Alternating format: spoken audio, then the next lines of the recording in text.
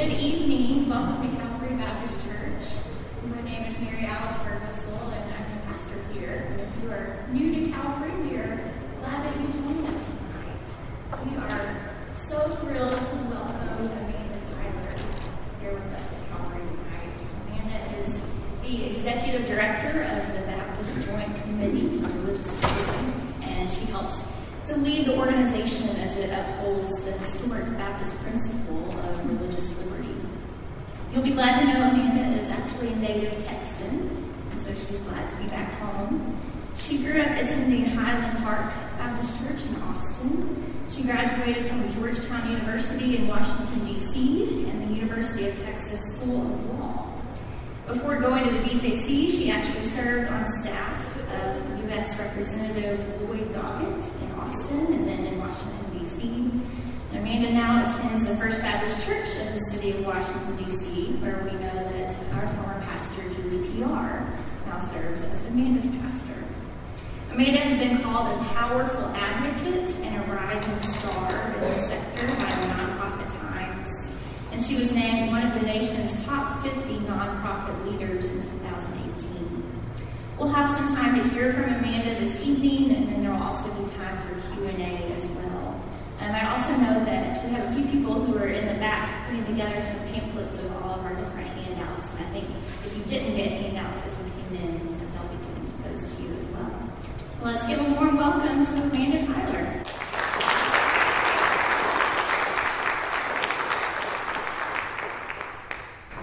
Well, thanks so much, Mary Alice, for having me here. Thank you, Calvary, for having me here for Wednesday night. And thank you again to Doug Weaver for having me at Baylor yesterday, which was really a wonderful experience to be there to deliver a lecture and to get to meet so many faculty and students. I really enjoyed my time.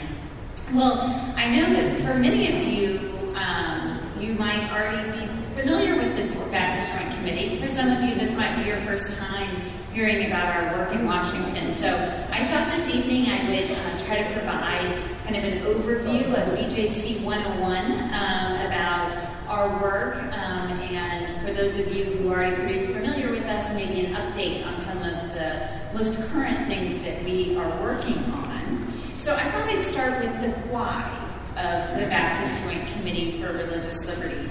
Our mission statement is to defend and extend God-given religious liberty for all, furthering the Baptist heritage that champions the principle that religion must be freely exercised, neither advanced nor inhibited by government. So that's a lot. I thought I'd kind of break it down a little bit. First, God-given. You know, we come at this issue from an unabashedly religious point of view, that freedom is a gift of God and that we are tasked with protecting that freedom. And we protect religious liberty for all. It's not just for us Baptists, but also Buddhists, not just Muslims and Methodists, Jehovah's Witnesses and Jews, Anglicans and atheists. And we do it from our Baptist perspective. In doing so, we carry on a centuries-long tradition of Baptists standing up for religious liberty for all. And I'll get into more of that history in a moment. We do it in the framework of our constitutional democracy, and specifically the freedom of religion as protected in the First Amendment's dual protections for free exercise and no establishment of religion. And I think some of the handouts are coming around, but if you want to try to follow along a little, we do have this handout, What is Religious Liberty?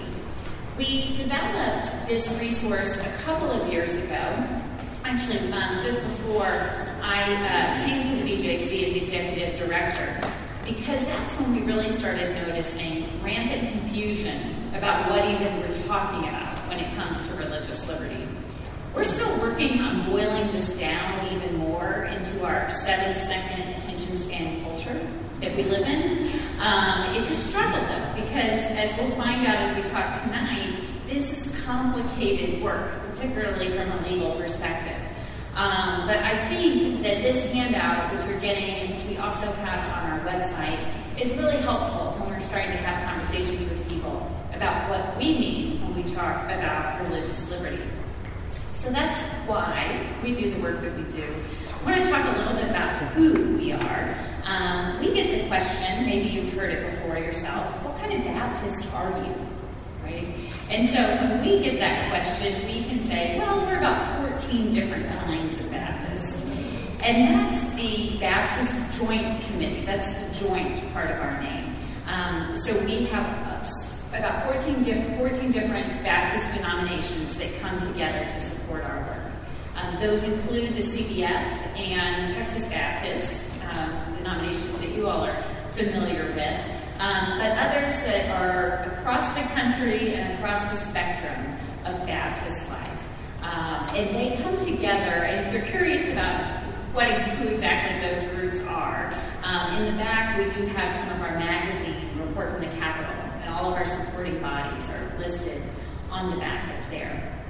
They, if there are 14 of them, they obviously don't agree on everything. That's why there are 14 different kinds.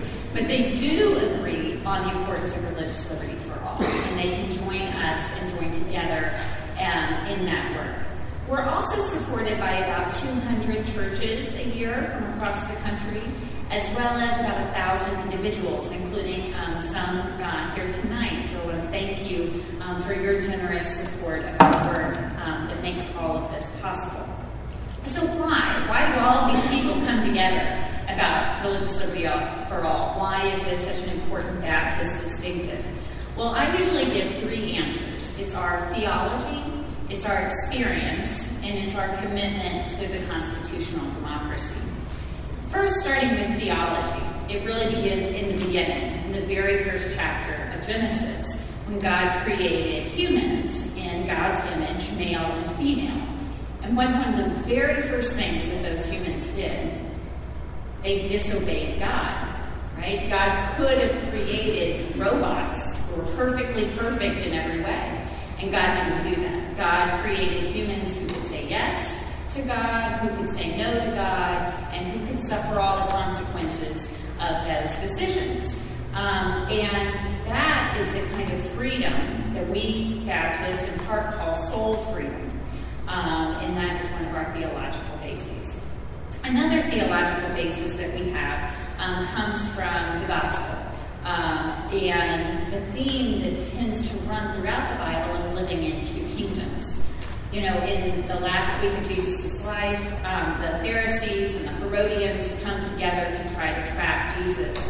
And these 2 opposing camps have joined forces to trap him with the question, the topic of paying taxes.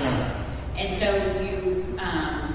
the question was, they come to them and say, is it lawful to pay taxes to the emperor or not? And it's really a very cunning trap, because if he says yes, he's going to ruin his credibility with the Jewish people. And if he says no, then the Romans are going to charge him with treason. But Jesus, aware of their malice, according to Matthew's Gospel, had the perfect answer. And he made them give it to him. He asked for a coin, and he held it up and said, whose head is this on this coin? And they said, the emperor. And he said, so render to the emperor the things that are the emperor's, and to God the things that are God's. And of course, Jesus' answer is more than an answer to the question of a tax obligation. It gets to the heart of the tension we continue to find ourselves in today of being citizens of 2 kingdoms, an earthly kingdom ruled by government, and God's kingdom, which claims a higher citizenship. And we have to work out our allegiances to both of those. An institutional church that becomes beholden to an institutional state does not comport well with this 2 kingdom philosophy. And so we see the roots of separation of church and state in the very words of Jesus in this answer that he gives in the Gospels. Well, just a few verses down from that teaching moment, we see more roots to our understanding of religious liberty in Jesus' teaching of the greatest commandment. Of course, the Pharisees come back, and this time they send in their lawyer to trick Jesus, so I associate a little bit with that person, and he says, which commandment is the greatest. And of course, you all know, Jesus quotes back the Torah to them in Deuteronomy's command to love the Lord your God with all your heart and all your soul and all your mind. And then he adds his twist, another way to see the commandment in our earthly context, with the second one like it, to love your neighbor like yourself. And so when we look back to our first theological basis of freedom, we start seeing a golden rule of religious liberty emerging. That loving our neighbor means standing up for and protecting their freedom as we would protect our own. So don't ask government to promote your religion if you don't also want government to promote your neighbor's religion. And in the same way, don't ask government to hinder your neighbor's religion if you don't want government to hinder your own religion. We also find a theological basis for freedom in Paul and his letter to the Galatians. For freedom, Christ has set us free. Use that freedom to show love for your neighbor. So our understanding and our concept of religious freedom comes straight from our understanding of soul freedom and all of these other theological bases that I have quoted tonight. So I want to fast forward on the second reason that all Baptists care about religious liberty for all. We're going to fast forward from Genesis and Jesus and Paul, and we're going to get all the way to the early 17th century in England. And Baptists were just in their infancy and were not popular at all. And one of the co-founders of the Baptist movement was Thomas Helwys. And in 1609, he wrote this, which I've updated a little bit. It's 400 years old, but not very much. He said, "For people's religion to God is between God and themselves. The king shall not answer for it. Neither may the king be judged between God and person. Let them be heretics, Turks," which was what they called Muslims, "Jews, or whatsoever. It appertains not to the earthly power to punish them in the least measure. This is made evident to our Lord the King by the Scriptures." And this he wrote in his manuscript that he gave to King James I. And evidently this was not a popular message with King James I. And Thomas Helwys was arrested and died in prison when he was 40 years old. For speaking truth to power and telling the king that he couldn't enforce his religion or persecute those minority religions. Well, we're going to go across the Atlantic now and to another Baptist forebear, Roger Williams. Truth be told, Roger Williams was a lifelong seeker. Our BJC has Sheridan lectures, and this year Charles Haynes did his lecture on Roger Williams. It's on our website if you're interested. It's a wonderful lecture. But he said he thought that Roger Williams spent about 6 months as a Baptist. But it was an important 6 months because in that time he founded the first Baptist church in America. So we can forever claim Roger Williams as a Baptist. And he's really a great person to claim. You know, he came over as a Puritan, but was preaching about soul freedom, and so he was kicked out of the Massachusetts Bay Colony.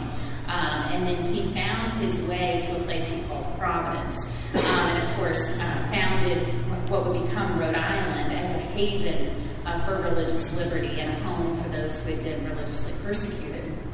So he wrote in 1641, "It is the will and command of God that since the coming of his Son, the Lord Jesus, a permission of the most paganish, Jewish, Turkish, or anti-Christian," not meant Catholic then, "consciences and worships be granted in all nations and countries, and they are only to be fought with that sword which is only in soul matters able to conquer, with the sword of God's Spirit, the Word of God." And I love this because he was definitely a religious exclusivist, right? He thought he was right. Whatever faith he happened to be in at that moment, he thought he was right, you know. But he defended the rights of all these other people to follow their conscience and to follow their faith. Well, the experience of colonial Baptists was to find themselves to be minorities in whatever colony they were. They were out of step with the established church, whatever that was. Buddy Shurton, who is a church historian, he wrote in his book, How We Got That Way, if you ever write a historical essay on early Baptist life in either England or the American colonies, a good place to begin your research is in the records of court proceedings, search warrants, and prison records. So I love that just shows where Baptists stood at that time. One Baptist preacher in Virginia, where a lot of those Baptists were being arrested for preaching without a license, was preacher John Leland. And here is his quote standing up for religious liberty for all from 1791. This was the same year that the First Amendment was ratified. Let every person speak freely without fear, maintain the principles that he believes, worship according to his own faith, either one God, 3 gods, no God, or 20 gods, and let government protect him in doing so. Which I just love this quote, because a Baptist preacher standing up for 20 gods, belief in 1791 is pretty remarkable. John Leland, we talk about because of his geography, because he was preaching in Orange County, Virginia. He had really an outsized importance in our constitutional story because he knew and talked with James Madison. And there's actually, if you ever go to this part of the country, you can visit Leland Madison Park, where legend has it, John Leland lobbied James Madison that said, if you will include freedom of religion in the First Amendment, then I'll deliver the Baptist votes and you can go to the Constitutional Congress. James Madison went to the Constitutional Congress. We have freedom of religion in the First Amendment. I'll let you draw your own conclusions, but there is some support for this idea. It just shows there were also tens of thousands of signatures on Baptist petitions that were supporting the Virginia statute protecting religious freedom, which was the precursor to the First Amendment. So our Baptist forebears helped shape the First Amendment. And just so you will, if you learn one thing tonight, I would love for you to learn the first 16 words of the First Amendment. They are also on your handout in a nice blue box right here. Congress shall make no law respecting an establishment of religion or prohibiting the free exercise thereof. This is what we call freedom of religion, one of the 5 freedoms in the First Amendment. And it's important to note that it is supported in our system by 2 equally important clauses, the No Establishment Clause and the Free Exercise Clause. That in our pluralistic society, the only way that we can secure religious liberty for all is if the government stays neutral in matters of religion. And that's reflected in the text that was chosen for the First Amendment. So we work in BJC in Washington to protect that language and protect this principle of religious freedom for all. We have a handout here that kind of highlights our different work. We are located in offices right on Capitol Hill, right across from the Supreme Court and from the Hart Senate building. I know Dr. Williamson is familiar with our buildings, our location in our building. Has anyone else been to the BJC before? Yeah, great. Well, if you haven't, we would love to have you there. You'll see one of the pictures here is my colleague, Charles Watson Jr., who is teaching in our multimedia conference room. We welcome groups of all kinds to our offices to teach about religious liberty for all. We have about 25 different groups that visit us each year. So we would love to have you. I'm just going to go through some of the work that we do quickly. I'm going to start with litigation, because I'm going to go into some of these a little bit more in depth. So I am one of 3 lawyers on staff at the Baptist Joint Committee. We do not actually file lawsuits, but we do file friend of the court or amicus briefs in church-state cases. In fact, we have filed a friend of the court brief in almost every church-state case that has come before the Supreme Court since 1947. We also file other briefs in lower courts, when our voice is really needed. We provide our Holly and Jennifer Hawks, Holly Holman and Jennifer Hawks, our Associate General Counsel, who's also pictured in this picture outside the Supreme Court. They provide legal guidance to churches and pastors and lay people who have church-state questions. They'll call us and we can provide some guidance as well. I'm going to skip to mobilization, which is here at the bottom. This is one of our newest areas of work at the Baptist Joint Committee, where we are equipping our supporters to be advocates for religious liberty in their communities. And we have a brand new staff member. She hasn't even started yet, actually, but who spent a lot of time here in Waco that you might know. Christine Browder is our new Associate Director of Mobilization. She worked for many years at the Texas Hunger Initiative, mobilizing people for action, and we're so fortunate she's going to bring her skills to bear on our cause in just a couple of weeks.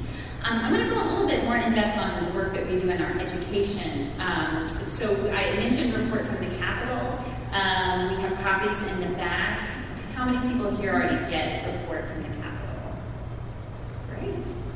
Well, if you would like, you all may receive it. All you have to do is sign up in the back, and it's a magazine we mail out to homes 6 times a year, and we also have an electronic version that we can send that is with your tablet as well. But this provides commentary and news on church states matters. We have a great website, bjconline.org, that has a lot of resources on there about our topic, and would encourage you to visit that. We also have a blog and a part-time BJC blogger who blogs several times a week to keep up with the most current news that's coming out. We have, and I have flyers for both of these programs, I think, in the back. We have an internship program and a BJC Fellows program. So the internship program is near and dear to my heart. I got my start at the BJC as a BJC intern when I was a college student. But we have internship programs every academic semester, so fall, spring, and summer.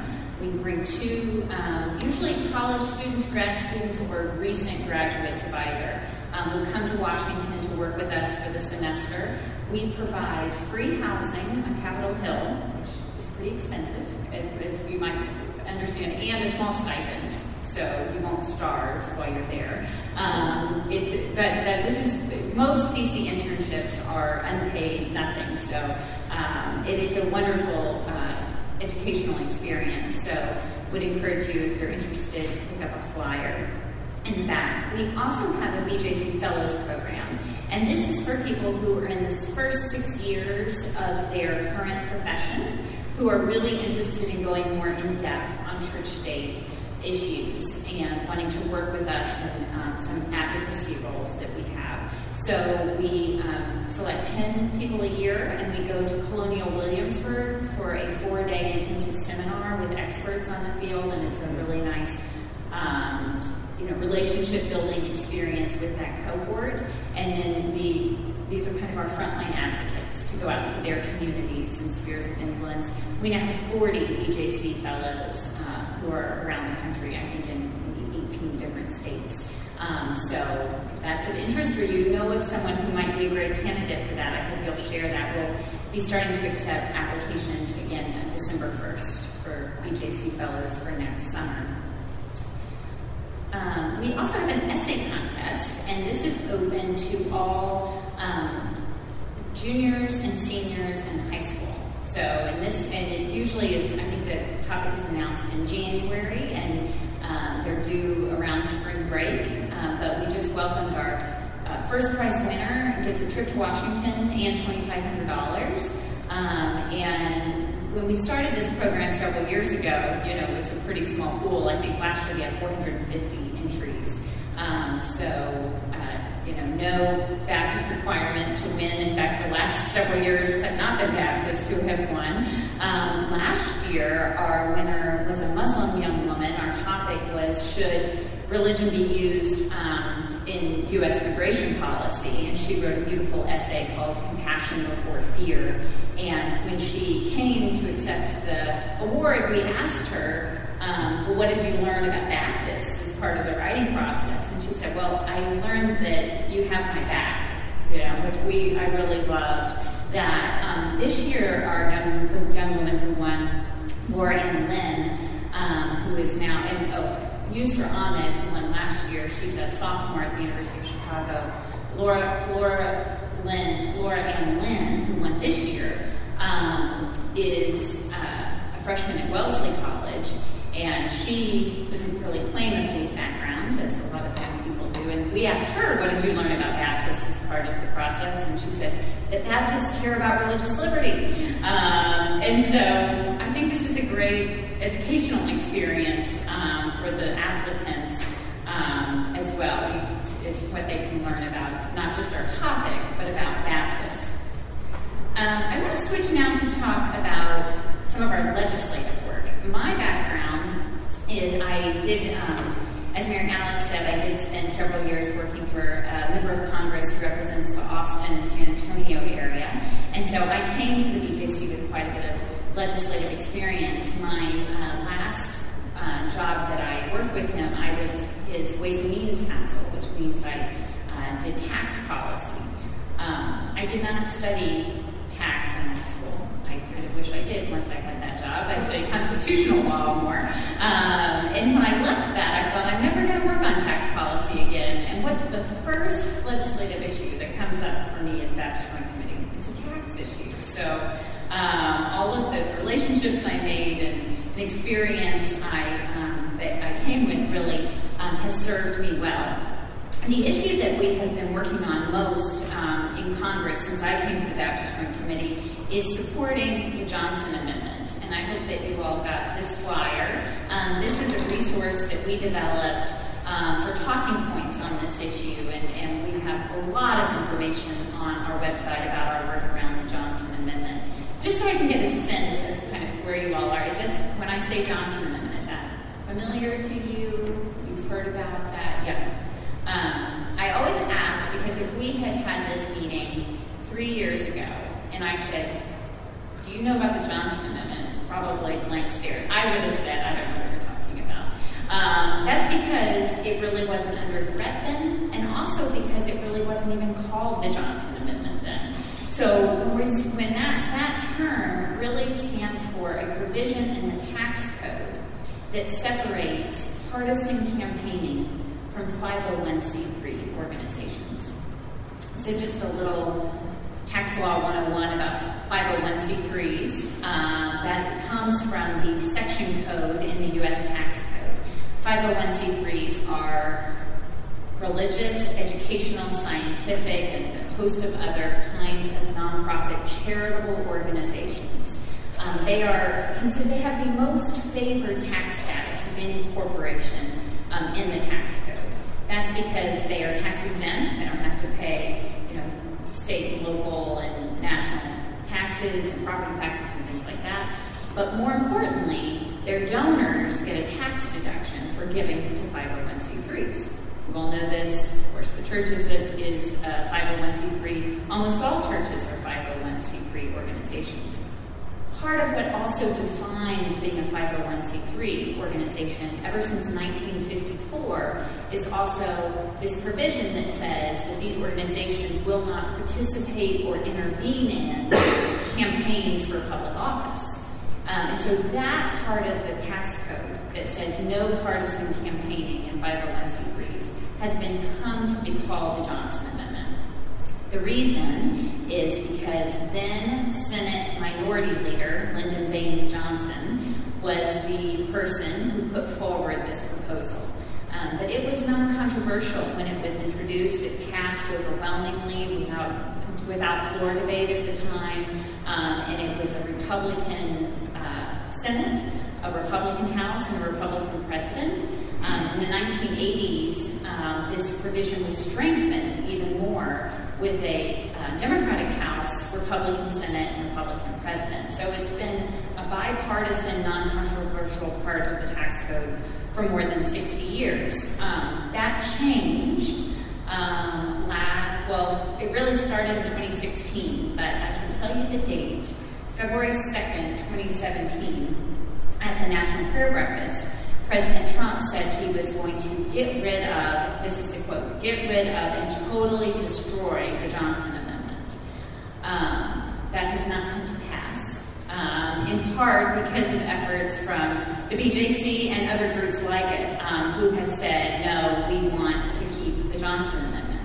And the reason, and that's kind of laid out here in this document, is that we think that changing the law is unnecessary, unwise, and unwanted, but otherwise it's a great idea, right? But we have a lot of reasons, front and back, about why we don't want to change the law. And first up is how unnecessary it is, and that's because of all of the activity that churches can do right now, and other 501c3 organizations, without changing the law. And I find it really helpful to differentiate between being political and being partisan, because a lot of the talking points we get from the other side are really about being political, about speaking about controversial issues, even from the pulpit, right? And that is nothing about that violates the Johnson Amendment. What would violate the Johnson Amendment is actually going to the next step and endorsing or opposing a candidate for office. And that would constitute participating or intervening in the campaign. So political speech, not a problem. Nonpartisan political activity, not a problem. So if nonpartisan voter registration, voter education, having candidates come speak, hosting a candidate forum, passing out voting guides, as long as it doesn't appear that the organization is trying to endorse a candidate subtly in whatever activity it is, then you're not going to run afoul of the Johnson Amendment. Also, religious leaders in their personal capacity without using the resources of 501c3 can get involved in partisan ways in campaigns. We see that. We see religious leaders endorsing candidates. We see religious leaders running for office. So to do all of this activity, we do not need a change in the law. We don't want to change the law because we think it's a really bad idea. And I think if we opened it up, you all would have a lot of personal reasons why you might think it's a bad idea. I've come up with 6 that I've kind of boiled down. One, we hear from a lot of people, well, if you don't want to, you just don't have to. We can change the law, and the churches that want to get involved in campaigns can, and those who don't won't. But we worry that if the law were changed, we'd start seeing a lot of pressure coming from campaigns and from their candidates and from wealthy donors for the churches to get involved in campaigns. And that would become an issue in the church. Do we get involved or do we not? And all the rancor that would come from that decision. We also worry about divisions in congregations, right? That these are some of the last places that people who don't necessarily vote the same way come together. But if the church or other organizations were taking partisan positions, that you'd start having a first Democratic church and a first Republican church, and we would not be worshiping together. Also, we'd be distracted from the core mission of being church, right? Churches are not PACs and don't want to be, but this would effectively turn churches into political campaigns. We also worry from a religious liberty perspective about risking the independence and the prophetic voice of the church, that this would tie the churches too much to particular campaigns or to particular candidates, and that would risk the strong prophetic voice of the church. And then the last 2 are really mirror images of each other. One is we might see increased IRS enforcement into church affairs, because the actual legislative proposals that have been put forward would not say churches go at it, do as much political campaigning as you want. They say something that says you can do campaigning as long as it's a de minimis part of your work and you only incur incremental expenses. But the terms de minimis and incremental are not defined in the legislation that's put out, which means it would be up to the IRS to both define those terms and then enforce them. And the only way you're going to enforce that is by doing things like asking for the text of your sermon, looking into the books of the church to determine whether you're going over the line. So that's one possibility. And that kind of church-state entanglement is very troubling. And we would be firmly against that. I don't think that was really what would happen. And neither do the estimators at Congress. They think instead we would not see much IRS enforcement in this area, but we would see a lot more activity. And that would result in billions of dollars in campaign money being funneled through nonprofit sector, including churches. And so, in fact, this provision was attempted to be put into the tax bill at the end of last year, and the nonpartisan budget estimators up there said that in the first 5 years, they expected $6 to $8 billion in campaign money going through the 501c3 sector. Fortunately, that did not get included in the final version of the tax bill, and the Johnson Amendment is still on the books, and it is thanks to the faith community really rallying behind it. And in addition to the nonprofit community, and we have worked in coalition, as we have over many years, with other groups to defend current law. To date, more than 100 denominational and religious organizations have united around current law, and more than 4,500 faith leaders have signed on to a petition that they want to keep current law. And so you each should have gotten it, if you didn't, there in the back, a little postcard for Faith Voices. So the website is faith-voices.org, and the text of the petition's on the back of the card.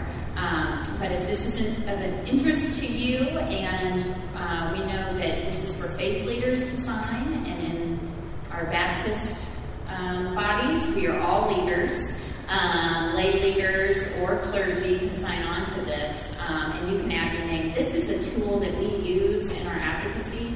When we go to talk to members of Congress, we will print off all the signers from Texas and say, here are your constituents who care about this issue.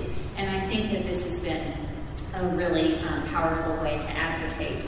And that gets to the last about how unwanted this really is. You know, I talked about the groups and the individuals, but just in polling, when they have asked about this, whether it be a more conservative or a more liberal polling, large majorities of Americans support current law and oppose pulpit endorsements.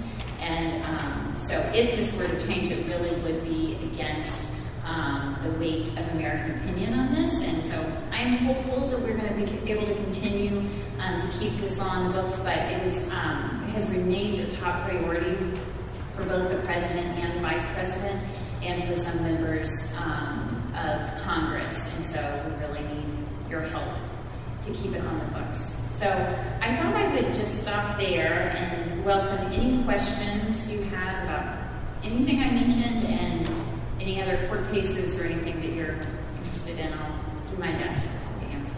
We've got a mic, and I can walk around and bring the mic to you as well. Chadwick. Thank you so much, Ms. Tyler. We appreciate your speech. What do you all do? Didn't President Trump, didn't he come out recently and say the Johnson Amendment's been repealed? I mean, he sort of came out there and made this wild statement that he had, in fact, removed it. And how do we react in the face of that sort of, just a basic denial of the facts on the ground? Yeah, that's a great. So I reacted by tweeting, because isn't that how mature people react?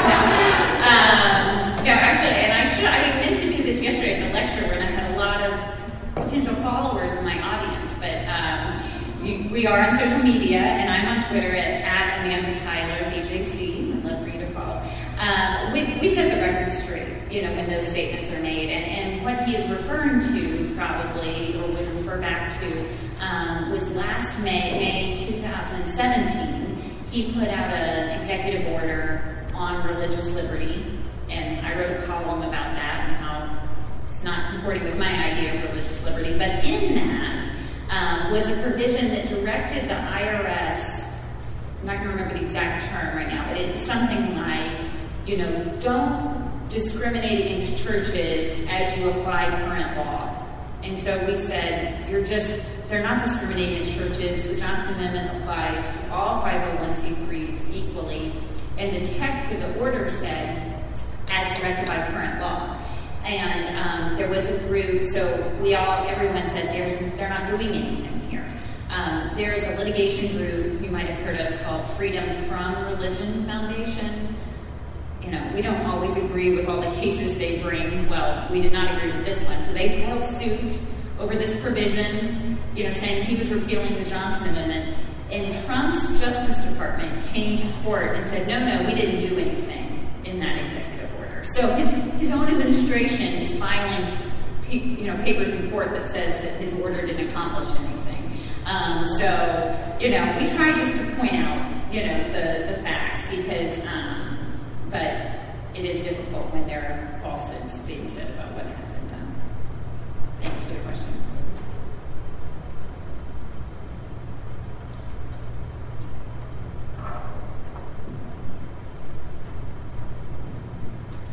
I've seen several things on the internet about fear of Muslims and their belief in the Sharia law. I think I said it correctly. And we're told on many fronts that if we don't stand against the Muslims, that they will come in and implement all of these things that are against our way of life, our beliefs. But as I read this handout, I'm thinking that would be impossible to see it play out like that in the United States. Is that correct? That's right. I think we do see a lot of fear-mongering out there, especially around the word Sharia law. And there have been some, I think it was in Oklahoma a few years ago, some attempts to legislate in this area that failed, to declare, to put down Sharia law or take some kind of position on it. But that's right. Our government remains neutral in matters of religion, and would not, take a position on religious law like that. And we would support the right of Muslims to practice their faith, and if that includes, their own, religious tribunals, as a lot of religions have their own tribunals to determine religious matters. That they would have the freedom to do so. Just as we all have the freedom to exercise our rights as long as they don't violate the rights of someone else. And that the government has a compelling interest to protect the health and safety and the rights of third parties. So we would, just like everyone's rights are not unlimited, right, but that we would support those free exercise rights for Muslims. Thanks.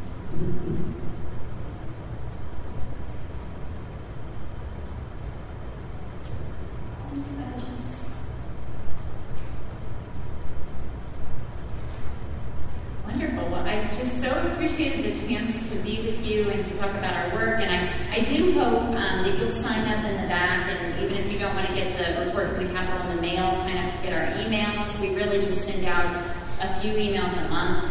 We will not overwhelm you, but so you can stay up to date on our work.